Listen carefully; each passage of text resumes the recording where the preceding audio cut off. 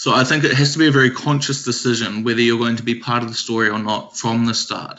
Before you start writing, you need to decide, am I important enough within this narrative to be in it? For Shanta, the Rasta, something that I wrote for you about a place that I stayed in the south of Sri Lanka a couple of years ago now. It was literally me and Shanta.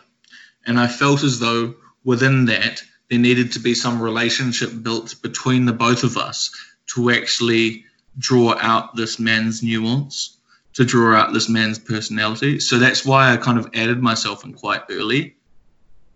But say if you're in a monastery, the place, the subject of which story that I made a mistake and put myself into it, there are enough people and there's enough interest in that, within that kind of subject, that I'm not really needed.